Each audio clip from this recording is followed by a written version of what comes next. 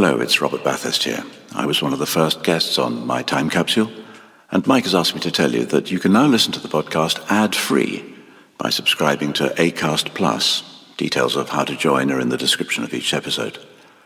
Mike says it's very reasonably priced. In fact, Mike says it's a bargain. And who am I to disagree? Locked here in his cellar. Anyway, for a small subscription, Acast Plus, My Time Capsule, ad-free. Free. Unlike me.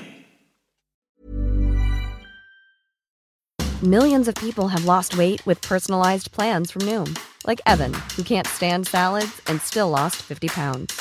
Salads generally for most people are the easy button, right? For me, that wasn't an option. I never really was a salad guy. That's just not who I am. But Noom worked for me. Get your personalized plan today at Noom.com. Real Noom user compensated to provide their story. In 4 weeks, the typical Noom user can expect to lose 1 to 2 pounds per week. Individual results may vary.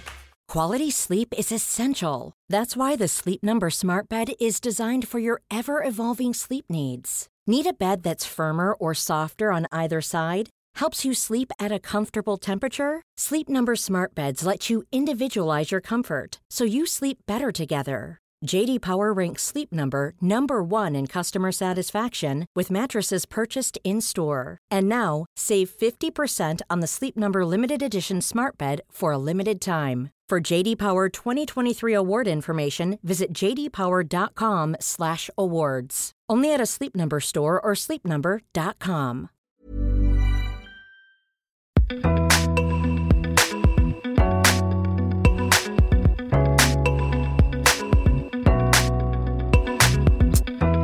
Hello, and welcome to the podcast My Time Capsule. My name's Mike Fenton-Stevens, and in this podcast, I ask my guests to think of the 5 little things from any point in their life that they cherish and would like to preserve in a time capsule. They can pick 4 things that they love or want to have again, but they also have to pick 1 thing that they would like to be rid of, something they'd rather they didn't have to think about again. And then we talk about these things. My guest in this episode is the writer, activist, comedian and performer Mark Thomas. According to his own website, Mark has performed in 4 continents and in 10 countries. He's performed at the National Theatre 4 times, and he says his performances are a mix of stand-up, theatre, journalism, and the odd bout of performance art. He's been performing comedy for 35 years. He's made 6 series of the Mark Thomas comedy product for Channel 4 and 5 series of Manifesto for Radio 4. He's written 5 books and 4 play scripts. He's been credited with changing the law on tax avoidance, bringing in millions of pounds for Her Majesty's Revenue and Customs. He's cost 1 councillor and 1 government minister their job. He has an honorary doctorate from Bradford University and is an online pastor, legally able to perform weddings and funerals in America, rather than being covered in a nice sauce and eaten. He's won 8 awards for performing, 3 for human rights work, and 1 that he invented for himself. Still, the best way to find out about Mark Thomas is to listen to him. Have fun.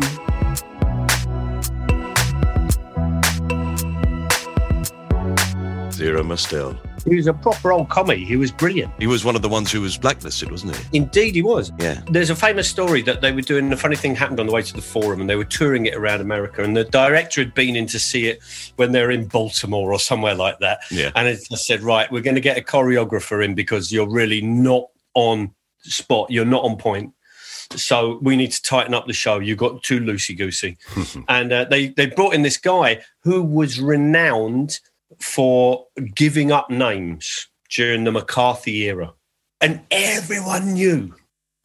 And they're all waiting in rehearsal room. This guy walks in and Zero Mostel goes, "In the Torah, it is written that he who betrays his fellow man is lower than a snake. He's lower than a vermin. You are." And he just goes through this absolute fucking tears him apart, goes, "But we on the left do not blacklist. Let's do this thing. 2, 3, 4. Something peculiar, something familiar." Brilliant. I think he'll forever be my hero. Zero Mostel was like, I love Frankie Howerd, but, no. Zero Mostel this was a vaudeville, a piece of vaudeville. Mm-hmm. And so fucking Zero Mostel was custom built. Frankie Howerd sacked me from my first job. That's my autobiography title. Mate, I always remember saying to Barry Cryer something similar when he told me that he woke up once while he was sharing digs with Frankie Howerd, who was masturbating. That would be it. Of course. What a world. Anyway, look, we should get on with this. Whenever you want to start, let's begin. Okay, fantastic. Mark, it's absolutely delightful to have you on My Time Capsule. I have to say, I've been an enormous fan of yours for many years. And when I first thought of this program, I wrote a list of the people that I didn't know that I would like to have on the show, and you were right at the top. So thank you for doing this. You're very sweet. Thank you. Thank you for having me. Not at all. I've admired your work for many years. I think you're a very funny man, but also I love what you say. I have my moments. Yeah. You do. This might be one of them, maybe not. Let's find out. We're going to put 5 things into a time capsule, 5 things from your life that you think are precious to you. So let's start. What would you like to put in first? I think I'm going to show you something, and it's this. A placard saying ban posh statues. Yeah. Years ago, I was doing a show where I was looking at the rules and regulations regarding demonstrating in Parliament Square. David Blunkett, who was then Home Secretary, said you needed to give advance notice that you were going to demonstrate, and you need to give the police 6 days notice, and you need to fill in a form and, tell them all this stuff. And actually, the thing about this is that demonstrating is a right. It's a thing that you just have. You don't get permission from the state because, it's often the state you're demonstrating against. The idea that you should go and ask permission from the people you're in opposition to is frankly nuts. Would you mind if I could be rebellious, sir? Yes, for half an hour. It's nuts. So, I started to look at the way that this law was drafted very badly. If you make a law very quickly, and also if you make a law that's only designed to, it was brought in to get the peace campaigner, Brian Hoare, who was outside, who had a peace campaign, and it was to get rid of him. If you bring in a law that applies to everybody because you want one person to stop doing something, unless that one person is pressing a nuclear bomb, the law's not really worth it. No. So they brought in this law and we just examined it and ripped it apart. And what happened was I started to go along and I said, right, I want permission to demonstrate. And I went to the police station. I went to Charing Cross Police Station and I met a guy called PC Paul McAnally, who was a Scottish police officer working out at Charing Cross. And he picked up my form and goes, right, Mr. Thomas, you wish to demonstrate to defend surrealism. And I said, yes, I can demonstrate on anything I like. He said, you can indeed. I just didn't know surrealism was under threat. And at that point, you just think, oh, you're in the show. Do you know what I mean? When you meet someone like that and you just think, oh, they're full of play. Do you know what I mean? Yeah. And so I did a demonstration to defend surrealism. And we invited the founders of the British Surrealist movement, the Penrose family. We said, do you want to take part in a demonstration to defend surrealism in Parliament Square? And they said, no, we're all right. But they sent along items to represent themselves, a pair of socks and an onion. So standing Very surreal. in Parliament Square with a pair of socks and an onion. Defend surrealism. We had my mates turned up. They had people brought along banners with what do we when what, which was a great surrealist sort of like statement. Somebody else that just had wallpaper on their banner and they just stood there facing the traffic going, we just had a great laugh. Yeah. And then we applied. There's a law that says you need 6 days, but if it's an emergency demonstration, you can apply with 1 day. And so I applied for a demonstration to destroy surrealism. And PC pulled back and you were defending it yesterday. I said, I've changed my mind. He said, I can see that. You just think this is great. So we had all these demonstrations and it led to... Basically, I said to him, PC Paul McAnally, I want to do 2 demos. And he goes, oh, you'll need separate permissions. I said, oh, really? He said, yeah. And I was like, because we wanted to prove how stupid the law was, any more paperwork was like, this is great. And I said, 2, I better apply. He said, oh, Jesus. So we just start applying for loads of different demonstrations. And then I said, what about if I move to the other side of the road? He goes, that counts as a separate demonstration. So I said, right, so this area that it works in is quite a big area. So I applied for 21 demonstrations in this area, right? Yeah. And they had to give me permission. And it was we were having our demonstration on the same day as the anarchists were organising a thing to smash Parliament. And they hadn't got permission.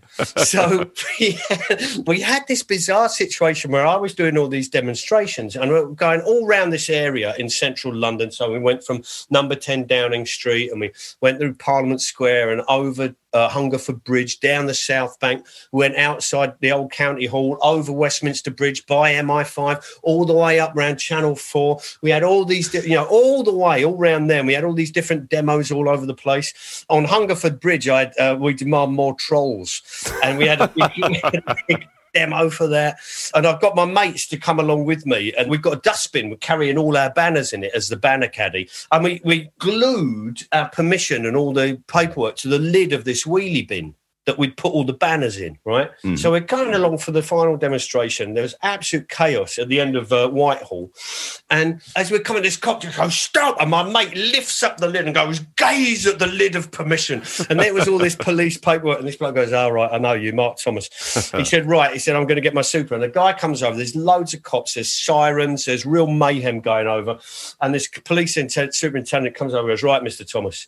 I said, I've got permission. He said, you have indeed. And what my job is to facilitate your right to demonstrate. However, as you can see, we've got a bit of an incident over there. And what I don't want is your presence to either incite it or for you to be dragged into the melee or for you to come to harm, sir. So what I'm going to do is I'm going to appoint these two officers here to escort you to enable you to carry out your legal and lawful right to demonstrate in Parliament Square. So I got given these two cops and we wander into the middle of Parliament Square. There are people getting arrested. They've got their arms behind their back. There are dogs. There's flashing lights. There's people being bundled into vans. We get these two cops standing next to me while I'm standing there with mate demonstrating mandatory. Brilliant. Very few people have ever protested with police protection. So anyway, we came to do more of them because I got loads of people on one day. We got loads and loads of people to do it. I've got 10 mates and I said, you need to get 10 mates and we need to get them to do 20 demonstrations. And we built it up. So we had something like, we had over 2,000 demonstrations they had to give permission for to give all the paperwork for in one day. And I said to my children, what should I demonstrate on? Because I was just feeling really a bit down. And my daughter goes, ban posh statues. And so she drew this. And what's lovely is my daughter is, she's really clever, but she's really practical. And she makes clothes and she makes her own music and she does her own art stuff. And she's a young woman who's on her way to finding herself. And this has always sort of been a lovely thing that's about her as well as about my stupidity. But it's about her and about her instinctive way of looking at the world. She instinctively, this is years ago, this is 2005, and she just went, ban posh statues. And I think she was 6. Oh, wow, that's fantastic. You know what I mean? And for me, this sort of symbolises not just her, but this approach to art, that we should actually have this thing where we should look at it. We should constantly go, why the fuck are these statues posh? Well, why aren't there any of us? Yeah. So that's got to go in. Definitely. That's a definite. For me, there's a big, as you get older, I become slightly more curmudgeonly. And it's not that I want to, it's just that I notice it in my mum. She's 85 and I spent lockdown, the first lockdown, I spent 5 months with her, just me and her in a 2-bedroom flat. And she's such a curmudgeon. Like I went out the other night, right, on my walk, and I'd scoped out where all the evergreen was, right? You know that holly is basically, there are 2 types of holly, in the fact there's male and female. That's right, with the berries or without the berries. Yeah, so you have berries, which are female, which I call Molly, and you have holly, which without any berries, which I call Buddy, right? So we have Buddy and Molly. Yes. So you can be driving and go, fuck, there's a bit of Molly. And you go, log that, we'll come back and get the Molly, you know. We all do that, you know, or maybe it's just you and I. But every time I see a Molly, I note it. You do. Because you go, that'll be good. That's Christmas. Yeah. But I've gone and got mine. I've got laurel. I've got bay, because bay is a type of laurel. Mm-hmm. And I've got molly. And I've also got mistletoe. Lovely. And between you and I scoped it out in a cemetery. I had to go and visit someone to get it, but you know. Yeah, you had to carry a bunch of flowers to pretend. I didn't. I should have done it. I'm here legit. Anybody with a bunch of flowers, you can spend as long as you like in a cemetery. You're absolutely right. Sometimes too long. You hang around in a cemetery, it's not happening. Well, let's face it, you don't want to spend too much time there because you're going to spend a lot of time there anyway. Yeah, time to come for that. Oh, Mark, okay, we will put that sign into the time capsule. That's your first thing. So what's second? Why was I talking about Molly and Buddy? You were talking about spending lockdown with your mum. Oh, yeah. Curmudgeonly. I'm going to put her in the time capsule. That's not fair. She's fantastic. She's so rude. It's unbelievable. I phoned her up the other day to see how she was, and we just got chatting. And I talked about longevity and our family having a lot of longevity. And she just went, well, I don't want it. She said, as soon as I can't do what I want to do, that's it. I'm off. I'm out of it. Goodbye. Sayonara. I said, all right. I said, as long as you leave a note saying it was nothing to do with me. I'm leaving a note saying it was you. I'm leaving a note saying you got a special pillow you're going to put over my face. It's 85. This is so curmudgeonly. But, you know, obviously... I don't want to put my mum in there, really. No. What I want to put in there is something that's connected to her, which is my dad. Right. My dad was...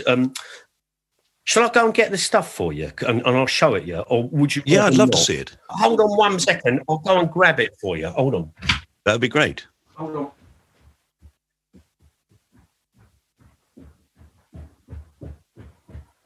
Here he comes. Okay, so hold on a second, right? Mm-hmm. My dad... I think our parents obviously influenced us hugely. My dad was a builder. He was a self-employed builder. He left school with no qualifications, literally no qualification. He left at 14. And it's funny looking back at that time. My grandmother, she came from North Seaton up in the northeast. Really? She came from a mining family. Oh. And she was so funny. She used to sit me on her knee, used to bounce me up and down, smoking fags and singing Geordie folk songs. And what she used to be able to do was flip a cigarette so it went fully back into her mouth, and then she'd blow, the smoke would come out the filter, then she'd flip it back, take a drag, carry on singing. Proper grandmother, do you know what I mean? Yeah. She was great. And she had this, we always had this thing in our house, and I was to lay a plate for someone who you don't know is going to come. You lay a plate out just for someone for a stranger, for someone who may drop in. You never know. My mum still does this. Seriously, well, I became diabetic during lockdown, okay? And I became diabetic during lockdown because I was staying with my mum. You open the kitchen cupboard, right, and she's got so much sugar in there, so many different types of biscuits. I once counted how many packets of biscuits she's got in there. It's like 30 packets of fucking biscuits in this cupboard. And I'm standing there going, bloody hell, you could give Mo Farah diabetes. Well, it turned out that it was me that got it, right? But the point being is, you'd say to her, why have you got... Well, you never know who's coming round. We've got a big family. So that was her thing. You always had to have more than enough. You know what I mean? Yeah. Because you didn't know who was coming round. You had a big family, and you should always be prepared for guests and friends and strangers. My Uncle Norman, we used to have these Sunday lunches that were just enormous. They were huge, great affairs. All the women did the cooking, right? Men weren't allowed in because you were regarded as predatory because you'd nick a bit of the chicken skin. Do you know what I mean? So you were kicked out, right? So the women did all the cooking. The only thing I got to do was I was allowed to take up like the Brussels sprouts or the greens up to my nan who she had to do something for the Sunday, and she had a room upstairs in my mum and dad's house, and so that would be her bit. And I'd sit with her while she did the one of the veg and then take it down. That would be my time. That was all I was allowed to do. The blokes every Sunday used to go down to this pub in a place called Thornton Heath. And there's a pub there called Lord Napier, who was a bastion of the Empire. And the Lord Napier is an old jazz pub. And it's this amazing place that we used to go there every Sunday en masse. So all the family used to meet there. And They used to have a drink called Ram and Special. It was a Young's pub and used to get Ram and Special. So you'd get half a pint of Special and then you get a bottle of Ramrod and you'd put it in together and it would give you a bit of pep on a Sunday. And we just used to take over tables, do you know what I mean? Had a big hall. So you had a little public bar and then you had a hall that you just walked through into with a stage at the back. And there used to be a jazzer called Bill Brunskill, who was one of these guys who I always used to love, because what he did was he was a semi-pro. George Melly used to write articles about how good he was as a trumpeter. Wow. But Bill Brunskill always used to go, no, I never wanted to go professional. I had a pension with the civil service. So he served out his time, got his pension, and then went professional. And I loved him. And I loved the way that you just all these old drunk old blokes, do you know what I mean? He would be playing there on Sunday lunchtime. And Bill always used to climb on the stage to start the second set. And he used to get his trumpet and go, and that was just the sign that everyone had to get back on stage there. And it meant that the second set's about to start. Would everyone get on stage, please? Yeah. And so he always used to go there. And then my dad had this great van. It was a comma van, like an old post office van. Yeah, yeah. And me and my brother-in-law cut the back off, put a bit of board down to make a cab. And then my brother-in-law, more than me, welded a frame on it and then put sides up so you could run scaffold poles along the top over the cab. Yeah. What it meant was in summer, everyone just piled into the back of this van, right, and bounced around, holding onto the sides. And sometimes people used to stand holding onto the scaffold rail, sort of like they were doing some kind of military inspection in a Wilders van. Very safe. We'd all go down there, we'd all pile out there, we'd all pile up home, and there'd be this massive, and everyone will have arrived, and there'd be cousins and uncles and aunties, and there'd be massive rows breaking out, and you never knew who was going to be there. You never knew. So there was always an excess of food. There was always this thing, and everyone was welcome. And my dad was a really good builder, and he made this incredible table. We actually got the wood out of a church, and they said, we're getting rid of the pews. So me and my dad took the pews out, and they just said, get rid of them. We don't want them. So my dad was on it. He's bungling them about the thing.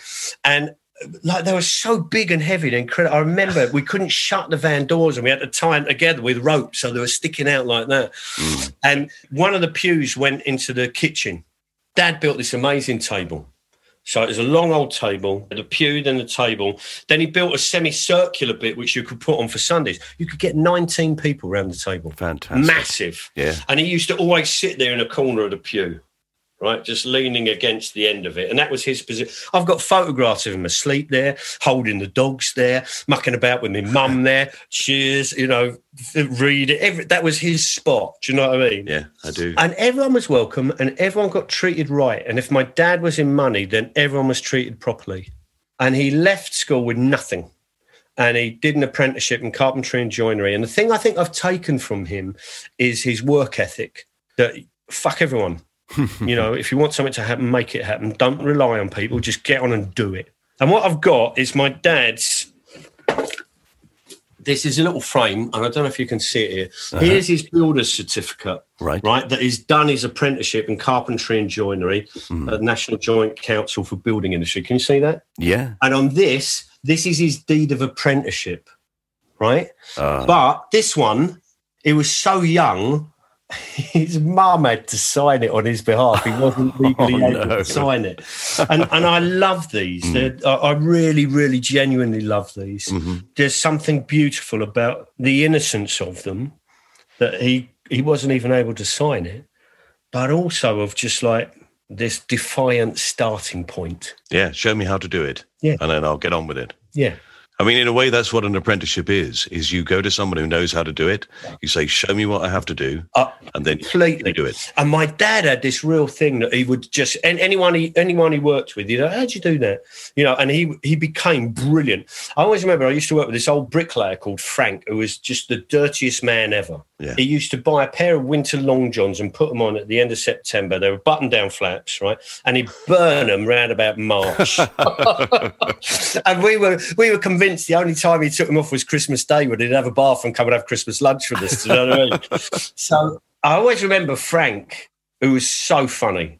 I remember him saying to me once, he goes, when I was your age, I used to muck up for a brickie. And do you know, I used to say to him on payday, do you know what, mate, I'm not blowing smoke up you, but you're the best bricklayer I've ever worked with. He said, thank you very much, here's a tenner. So come payday, I remember going, Frank, listen, I don't want to blow smoke up you, mate. I just want to, he said, fuck off. They're all like that. I live opposite a bricklayer. Okay. In his 80s, but he is an astonishing bricklayer. I mean, he lives in a house that he built, and to keep himself occupied while building it, he practiced almost every possible way of laying a brick in this one house. So it has parts of it that are herringbone. Wow. And if ever I see a builder turn up in our street, and if they start mixing cement, I say to them, he'll be over in a minute. Be careful, because he really knows his stuff. Do you know, it's funny. My dad, whenever he very rarely went on holiday, right?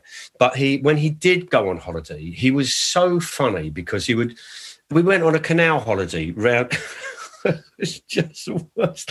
Birmingham and Coventry canals. Right? Lovely. So he'd go away on holiday and he started to have more towards the end of his life. And he'd come back and everyone would get their photographs back. You know, you'd take them to the developers and they would come back. You get 36 or 24 photographs that would arrive, out of which a handful would be crap and what you wouldn't bet, you know. So my dad would get his 36 back and there'd be 3 of the family and the rest were all of joints and brickwork and fucking carpentry. And do you know what I mean? It was just, he photographed all the things that had caught his eye. Yeah, well, there's a man who loved his trade. Yeah, absolutely. You should be proud to put your dad's apprenticeship qualification forms. Yeah, you should put them straight into the time capsule. We're going to take a short break here so the podcast company can insert some adverts. My time capsule will be back in about 30 seconds. See you then. One size fits all seems like a good idea for clothes until you try them on. Same goes for healthcare. That's why United Healthcare offers flexible, budget-friendly coverage for medical, vision, dental, and more. Learn more at uh1.com. There's never been a faster or easier way to start your weight loss journey than with PlushCare. PlushCare accepts most insurance plans and gives you online access to board-certified physicians who can prescribe FDA-approved weight loss medications like Wegovy and Zepbound for those who qualify. Take charge of your health and speak with a board-certified physician about a weight loss plan that's right for you. Get started today at plushcare.com/weight-loss. That's plushcare.com/weight-loss. plushcare.com/weight-loss. Quality sleep is essential. That's why the Sleep Number Smart Bed is designed for your ever-evolving sleep needs. Need a bed that's firmer or softer on either side? Helps you sleep at a comfortable temperature? Sleep Number Smart Beds let you individualize your comfort, so you sleep better together. J.D. Power ranks Sleep Number number 1 in customer satisfaction with mattresses purchased in-store. And now, save 50% on the Sleep Number Limited Edition Smart Bed for a limited time. For J.D. Power 2023 award information, visit jdpower.com/awards. Only at a Sleep Number store or sleepnumber.com. Welcome back to Mark Thomas and the things he'd like to put into a time capsule. This is going to go in. It's a bit of the Berlin Wall. Oh, wow, fantastic. I booked a holiday with my then girlfriend to go to Berlin. It was that time between the wall coming down and reunification happening. And it was thrilling. It was like being in a place that had come alive. It was like mainlining.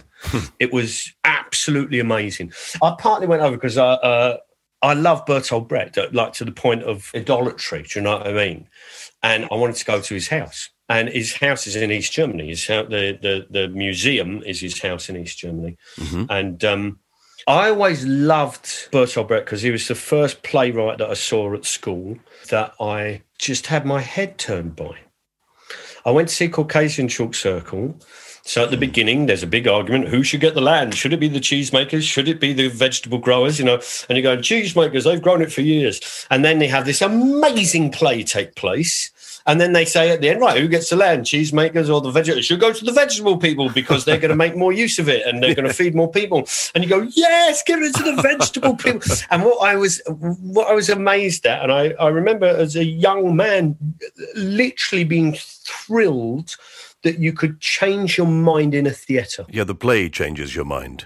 with the audience. So you could walk in and see it and agree with one preposition, and by the time it had finished, you would agree with the opposite.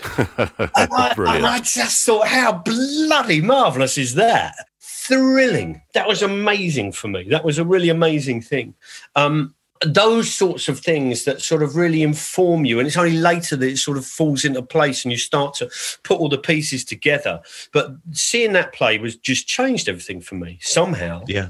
Fundamentally, it set the course for what I think art should be about, or any kind of entertainment, any kind of creative endeavour, which is change, creativity, to create something new, to make you look at something differently. And I loved that. And so I won a place at drama school. It was Bretton Hall College, which is up in Yorkshire. My dad was so funny. I was the first person in my family to go to university, but it was drama school. So pride, but also disappointment. Oh, you've never seen anyone so proud and crestfallen in the same moment. It came round in the end. But what I loved was this idea that you could change things. And so I just became obsessed with Bertolt Brecht. And whenever the chance I got, I was very precociously directing Bertolt Brecht shows, plays in my first bloody year. Do you know what I mean? I was barely out of leg warmers. And the idea of going to East Germany just thrilled me, because of Lou Reed and Iggy Pop, and recording in Berlin and having the backdrop of the wall and what it meant, and it was ideas of freedom and totalitarianism and what people do to rebel, to create things. And I always found that absolutely, a really fascinating thing. In fact, you've got Bertolt Brecht there as well. This is a man who got paid into a Swiss bank account, had a home in West Germany and a home in East Germany with this theatre, and you think, well, there's a refugee. Do you know what I mean? There's a man who's had to flee from one or more armies, which indeed he had. Yes, indeed. So I arrived there at his place. And I remember going around the graveyard. We got there early, and I said, "Should we wander around here?" And there's a graveyard, and it was, as we wandered around, it was next door to the museum in his house. It was apparently for apparatchiks. It was for people in the Communist Party. And then I suddenly saw Bertolt Brecht's and Helen Weigel's graves. So Brecht's wife, and really incredible, one of the great actresses of her generation, buried next to him. But on the tombstones in white paint was Juden Raus and a swastika. No. And I was so shocked. I was nearly in tears of rage. Well, I'm not surprised. And I remember going into this museum, going into this house, and there's about 4 or 5 of us there to be on the guided tour. And the tour guide said, "Have you got any questions before we get going?" I said, "Yeah, I want to know why you've got that filth on that grave out there. What's going on there?" And she said, "I'm very glad you've asked. The family have asked that it stays on for the time being to remind people what we face as Germany changes." And I thought, fucking hell, the old bastard's even challenging how I see things in death. Isn't that remarkable? Yeah. Isn't that remarkable? Absolutely, because you think you know what you're thinking. You're going there as an informed person. Yeah, I know about Bertolt Brecht. Ask me questions. And so this bit of the Berlin Wall, this has stayed with me for 32 years, something like that, however long ago it was. And I've always just kept it about. And I think it's remarkable. All this stuff is remarkable. There was a tunnel that went under the wall. It was built in an old bakery, a disused bakery on the west. And it went over to a toilet in a block of flats in the east. But no one can know what's happening. The authorities are watching both sides of the wall, looking for activity, which means all these students had to quietly assemble, and they would stay there. Their task was to quietly arrive, quietly exist, make as little noise, draw as little attention to themselves as possible, to dig this tunnel, to rest and eat, and then dig the tunnel again. And you try and get as many people as you can across. I think it was 57 people crossed before they noticed it. And what I was amazed at is when you see things like that, a group of people who go, right, it's not going to give up a weekend to go collecting for the homeless. We're going to spend 6 weeks, 2 months in a house doing nothing but digging and preparing to dig. Yeah. And what we will do is we will change the lives of 57 people forever. Yeah. That's pretty cool, isn't it? It is pretty cool. It is. I mean, Berlin is an extraordinary place, and I do like that even though a lot of the wall is gone, that you can clearly see the remnants of it in the sense that there's that great stretch of extraordinarily modern flats that they built on East Berlin, on the East Berlin side. Beautiful, really classy flats that they built right next to the wall to say, you really should be over this side. We're doing some fantastic things. But immediately behind it, the buildings were exactly the same as they had been at the end of the Second World War. Those buildings are something else as well, because they've all got the bullet holes from the Battle of Berlin. Mm-hmm. It really did look like something out of the Ipcress file with Michael Caine or something. Do you know what I mean? Or something like that. Yeah. A remarkable place. Yeah. I mean, people forget that there was that period when basically East Germany had lost control of people. They had to let them through because they just couldn't stop them. They'd been shooting people a year before, and suddenly they went, okay, you can go and visit, but you've got to come back. And the East Germans went, okay. And they did go back. I mean, I do think there's something remarkable about totalitarian states. You know, I would say this, but they have within them the seeds of their own destruction just because people just won't have it. No. Look at the fuss people are having over masks. You know, that's hardly totalitarianism, a safety measure. Well, let's face it, over vaccination. 30% of the population will say, not for me, thank you very much. I don't want you sticking that thing in my arm. That thing I've been waiting a year for desperately. It's extraordinary, 30%. It is nuts, isn't it? Crazy. We are crazy, aren't we, human beings? I think at the moment we are. And I think what it is that, I mean, if you look at it just in terms of democracy, rather than a kind of like broader sweep of Marxist analysis. I know, words which fill your heart with joy. It's nice to hear them again. But, you know, if you look at in terms of democracy, really, it goes wrong when the Twin Towers come down. It starts to go wrong then when George Bush decides to attack and declare war on an entire country that had nothing to do with a terrorist attack. And that no matter what anybody says or whatever proof people put forward or lack of proof, it makes no difference. Yeah, exactly. So you have this rupturing of faith, you know, that actually the dodgy dossier was dodgy. No, the idea that Saddam Hussein could launch chemical weapons in 45 minutes is ridiculous, absolutely ridiculous. Yeah. The echo chamber of self-belief and reconfirmation, it was incredible within Downing Street and within those structures of organising war. And they were so opposed to the populace. I have to say, I found it very difficult at that time. I'd had such confidence in the Labour Party when they won that election. It was the phrase education, education, education. It had absolutely turned me. As far as I was concerned, they had my vote and I had complete faith in them. And so I found it really tough to accept that they were then deceiving me. I just kept saying they can't be. They just can't be. And so I hung out for a long time before actually protesting against that war. I kept saying they must have the evidence. That's what motivated a lot of people, was the betrayal, the feeling of betrayal, the feeling of optimism, which they felt in 97, which was huge. And it was just seeing the back of the Tories. It was just seeing them gone. And I think education, which I always said, you know, was more of a stammer than a policy. But I think the Sure Start was remarkable, because Sure Start brought literacy to people, and there is a proven link between illiteracy and criminality. So when you cut Sure Start, which is the program that intervenes to teach people to read and write, you can literally measure the growth in illiteracy, because you've measured the growth in literacy as you've introduced the program. So when you withdraw it, you know there will be a decline. You know that there will be. You know what will happen. Yeah. Now, if you have got a relationship between illiteracy and criminality and people being in prison, then what you're doing is you're just chucking people into the prison system, 20 odd years down the line, which is just a crime.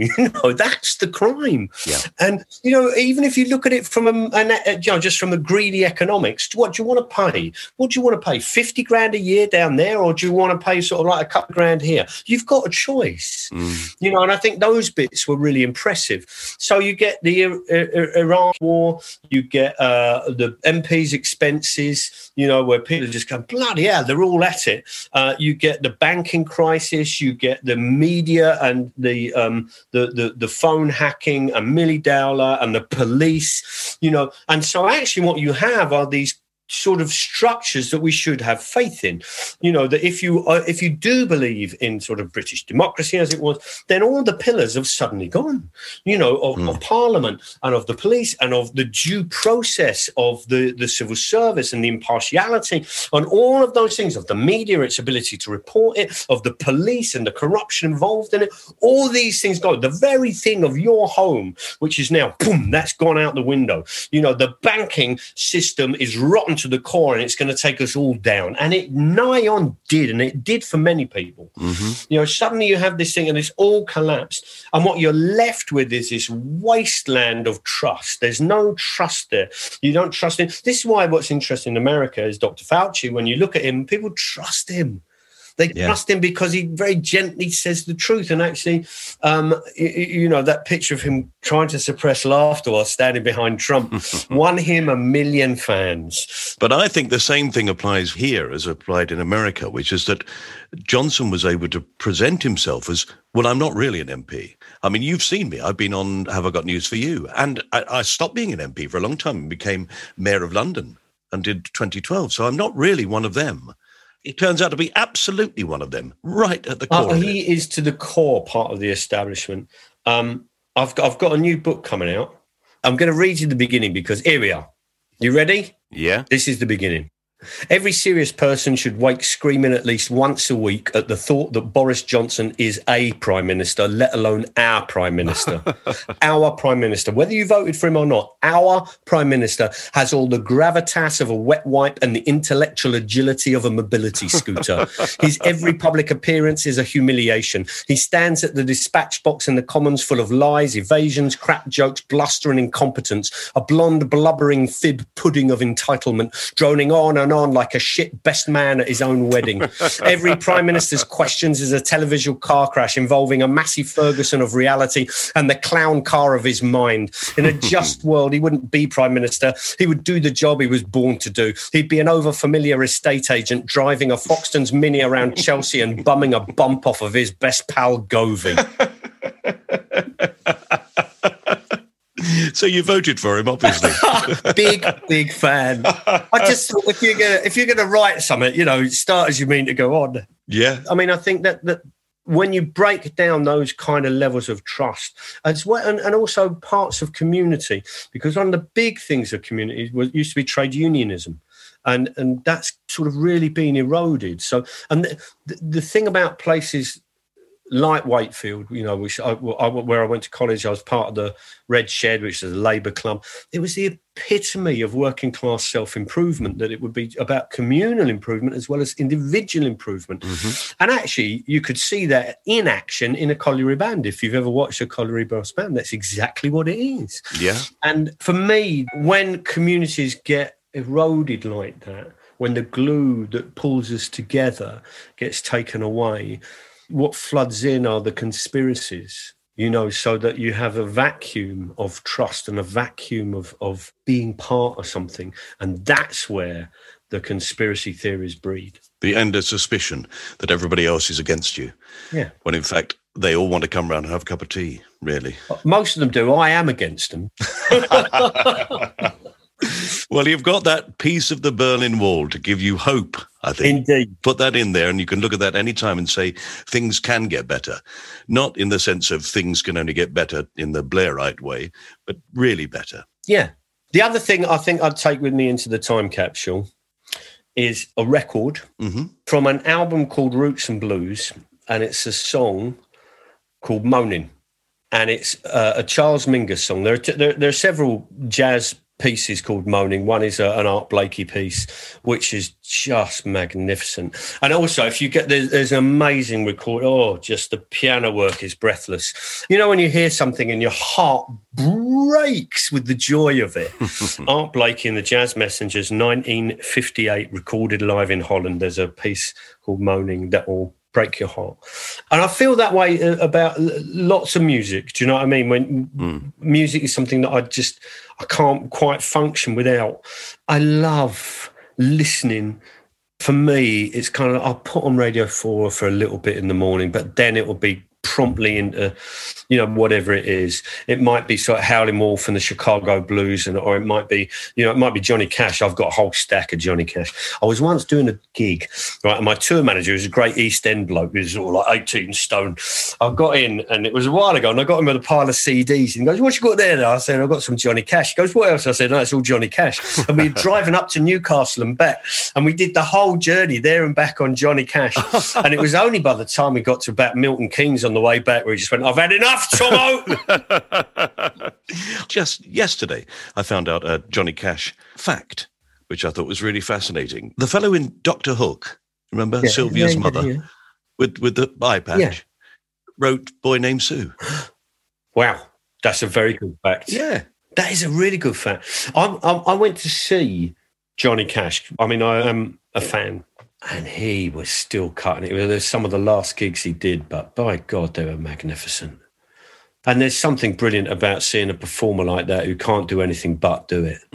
There's a great story that he recorded Redemption Song by Bob Marley. Yeah. And he used to have a house in Jamaica. And he went to record Redemption Song. And the sound engineer said, "Johnny, do you want to change the lyrics here?" And I think it was Joe Strummer who was, because Joe Strummer adored him. Joe Strummer might have told the story.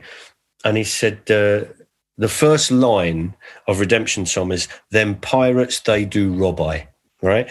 And the sound engineer goes, "Johnny, do you want to change it?" And Johnny Cash apparently turned around and said, "Bob Marley wrote this song. You don't change the goddamn line." Perfect. Yeah. And if you listen to those albums where he's performing in Folsom Prison and, and San Quentin, they are magnificent recordings. And there's a man who believes in redemption, and that's an important thing. Do you know what I mean? An important redemption is a thing that, all of us are in need of, and so loath to give it to anyone else. We really are, and I just think, for the love of God, you just find a little bit of humanity. We've got to learn to forgive each other and move on. Otherwise, we're all bloody doomed. Absolutely. So, I love Johnny Cash. I love music, but this piece of music is by Charles Mingus, and it's called Moaning. And it's quite a famous piece.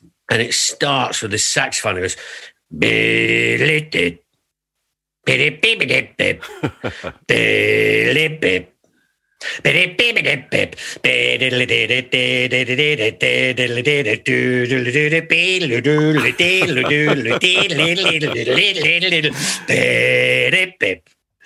billy-bip-bip." And it is just this wonderful, wonderful sound that captivates you.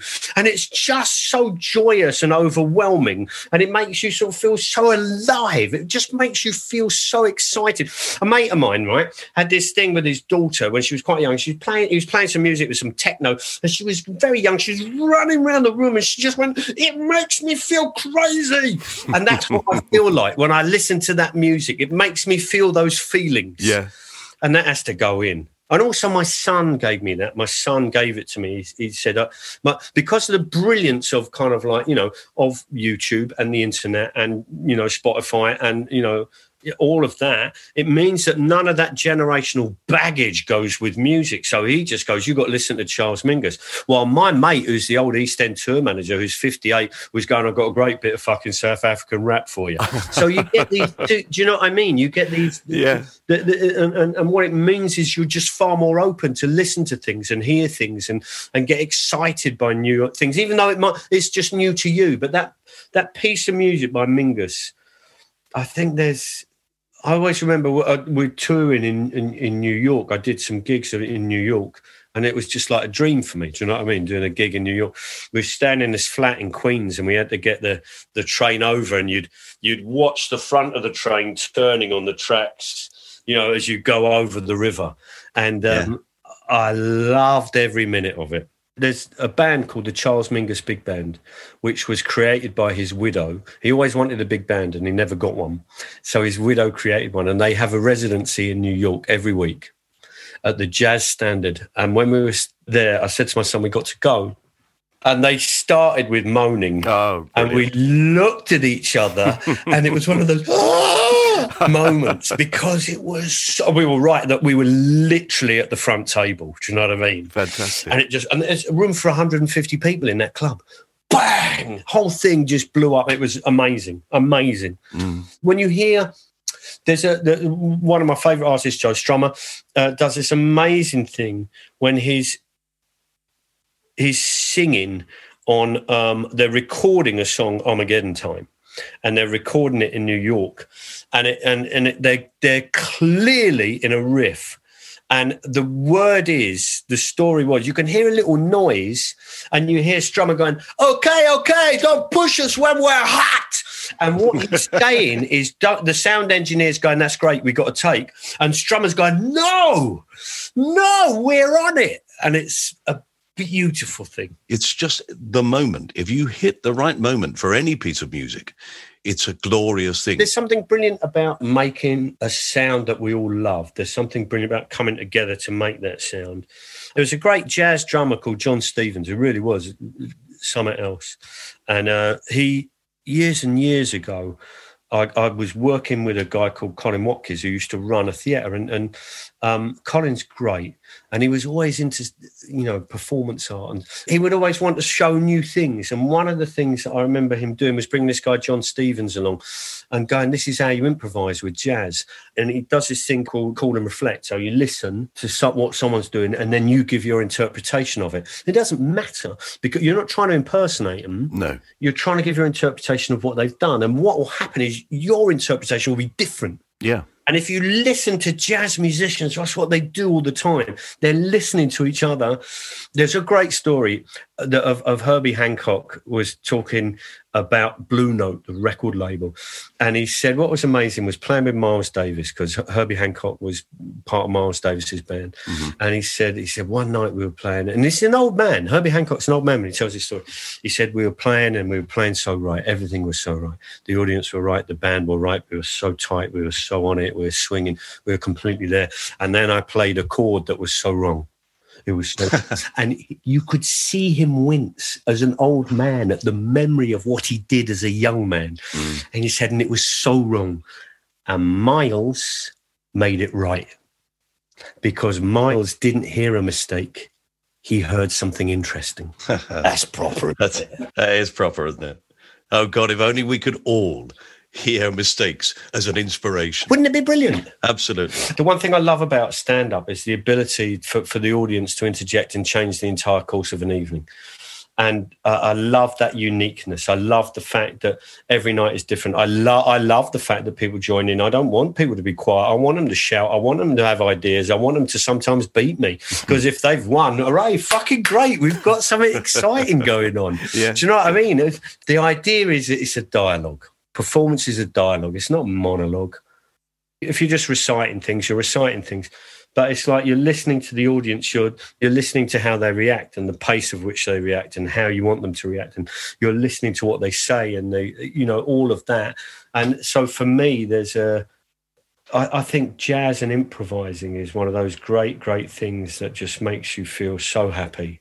It makes me feel happy. Then we should definitely put it into the time capsule. Well, unfortunately, we have to put one more thing in, which is something you want to get rid of, but you don't strike me as a sort of person who wants to reject that many things from your life. No, I don't think so. What would I want to put in there? My dad's cooking. I've got a photograph of my dad hoovering at Christmas with a Christmas hat on, and he's laughing and singing. And the reason we got a photograph is because we had to document it. Mm-hmm. So domestically, he was rubbish. My mum went into hospital to have my brother, and she was in there for, I've forgotten what was wrong with her, but she had to spend a couple of months in hospital in the lead up to my brother's birth. And my dad used to send us out to the neighbours for tea. And everyone in the street was an uncle or an auntie, and so you got sent over. We had Uncle Jim and Auntie Marge and all of that, and then John and Ivy and all that, you know. And we had Uncle Dave and Penny. They were the best ones. Dave and Penny were the best. Dave was a carpet fitter, and Penny used to be a pans person. Oh, wow. She was a pans person. And we always used to like, you know, because we were all young kids. And we were like, pans people. And she used to do fish fingers and Arctic roll. You know, obviously, those were the star dishes. I remember we'd go in, and my dad always used to try and do Sunday lunch, and it always ended up as fish fingers and baked beans. I remember going in to see my mum in hospital going, we can't stand the fish fingers and baked beans. So my dad's cooking would be one of the things we could put in there. I think what I'd like to put in is probably my youthful intolerance. I think I've become more tolerant as a person, and I hope so. So I think my youthful intolerance, I would very much, and I still do it to an extent, do you know what I mean? I still think that mustard-coloured corduroy trousers are an indicator. Do you know what I mean? You're right. And you see it and you just think, I don't want to fucking meet this person. I apologise, but do you know what I mean? It is, and I think I shouldn't be intolerant, but I am. And I think I'd like to put my abrasiveness into the time capsule. There are lots of people who I'm really grateful for who have been incredibly kind and supportive when they shouldn't have. When I was I think alcohol I'd love to put in there. Drugs as well. We'll put drink, drugs and intolerance in there. Okay. I'm very glad that I don't do any of that anymore. But you're right about that intolerance and not seeing another person's point of view, not taking the time to try and understand what somebody's saying to you when you just go, no, I disagree. No, you're wrong. We all suffer from that to an extent. I think it's also that thing where you just kind of go, actually, everyone's got something. Everyone's got something. And I love the fact, like where I live in Tooting, and I can open the kitchen and there's a little balcony out there. It's not very big. There's a little balcony. And next to me, there's someone. My neighbour's got balcony. On the other side, they've got balcony, and then one across, they've got balcony. And opposite, they've got balcony over there, balcony over there, balcony. And we've got this little rear window New York scene going on in Tooting. And everyone brings something. And I wish I'd kind of known that earlier. Yeah, I absolutely understand that. Anybody gets to a certain age, they look back at their youthful self and thinks, if you just shut up a bit more and taken the time to listen to what people were saying. Me and my mates, right, because the people who I started performing with was Kevin Day and James McCarber. Now, James McCarber is sadly dead, but Kevin is now the person who writes the funny lines for Gary Lineker. Right? And Kev's a great performer. Yeah. And Kev, me and Jim used to, like, we were just like this gang. And you go to the Comedy Store, there were two shows, right? You have the early show and the late show starts at midnight. So if you were doing a gig in London, you'd do the gig, you'd get your money, you'd have a drink, and then you'd head over to the stores for the start of the second show. And you'd hang out in the back bar. And that's where everyone went. You hung out in the back bar and you chatted, and whoever was managing that night at some point would lean around and go, "Well, you shut the fuck up. Some people are working." And they'd be shouting at all the comics. Yeah. And you'd always know when a comic was doing well because the back bar would shut up and come and have a look. I always remember when Harry Enfield started performing as a stand-up by himself, because he was in a double act called Dusty and Dick, and they stopped that, and then he did stand up by himself. And that's when he did Chumley, and when he first did Stavros. Everyone stopped. Everyone fucking stopped. You couldn't get a drink at the bar. You couldn't get a meal at the kitchen. No, the security were there. Everyone would come out and watch him because he was on fire. And you can see it with comics when they hit a point and they burn. They've realised how good they are and they've got a bit more headroom. And it's about 6 months, this period of time, I think. Mm-hmm. And I saw it in Lee Evans and I saw it in Jack D. When you see this period of time when for 6 months they're king and everything they do just... And it's a remarkable period in a comedian's life, and it's amazing to see. And me and Kevin Day and Jim Miller used to charge down to that back bar. And, we were all of 23, 24. And we'd be going up to these slightly older comics going, "You're shit, you should retire, you should have gone a long while ago." And in fact, we were known as the Brat Pack. The Brat Pack. It's a long time ago. Indeed. Oh, Mark, it's been absolutely fantastic to talk to you. Thank you for having us on. I've really, really enjoyed it. So have I, enormously. I knew I would. I could listen to you all day. I could speak all day. Well, listen, man, it's a real delight. And hopefully I'll see you outside Battersea Arts Centre soon. Yeah, in the flesh. Wouldn't that be nice? And I look forward to it. I shall give you a great big hug. Man, it will be reciprocated. I'm going to hug everyone. Don't think it's special just for you, Once I can, I'm going to be arrested. No. I won't let you go.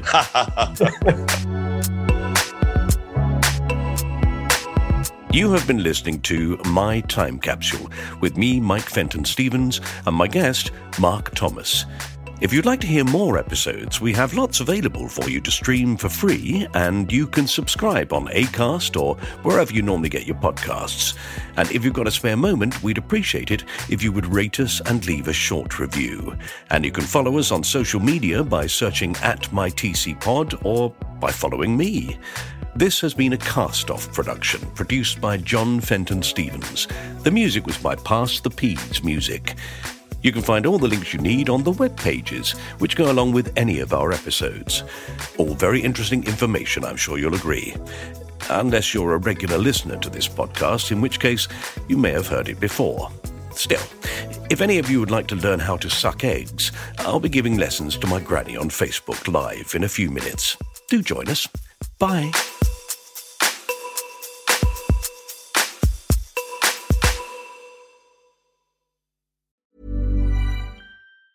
Mom deserves the best, and there's no better place to shop for Mother's Day than Whole Foods Market. They're your destination for unbeatable savings, from premium gifts to show-stopping flowers and irresistible desserts. Start by saving 33% with Prime on all body care and candles. Then get a 15-stem bunch of tulips for just $9.99 each with Prime. Round out Mom's menu with festive rosé, irresistible berry chantilly cake, and more special treats. Come celebrate Mother's Day at Whole Foods Market. Hi, I'm Daniel, founder of Pretty Litter. Did you know cats tend to hide symptoms of sickness and pain? I learned this the hard way after losing my cat, Gingy. So I created Pretty Litter, a health monitoring litter that helps detect early signs of illness by changing colors, saving you money and potentially your cat's life. Pretty Litter is veterinarian developed, and it's the easiest way to keep tabs on your fur baby's health right at home. Go to prettylitter.com and use code ACAST for 20% off your first order and a free cat toy. Terms and conditions apply. See site for details.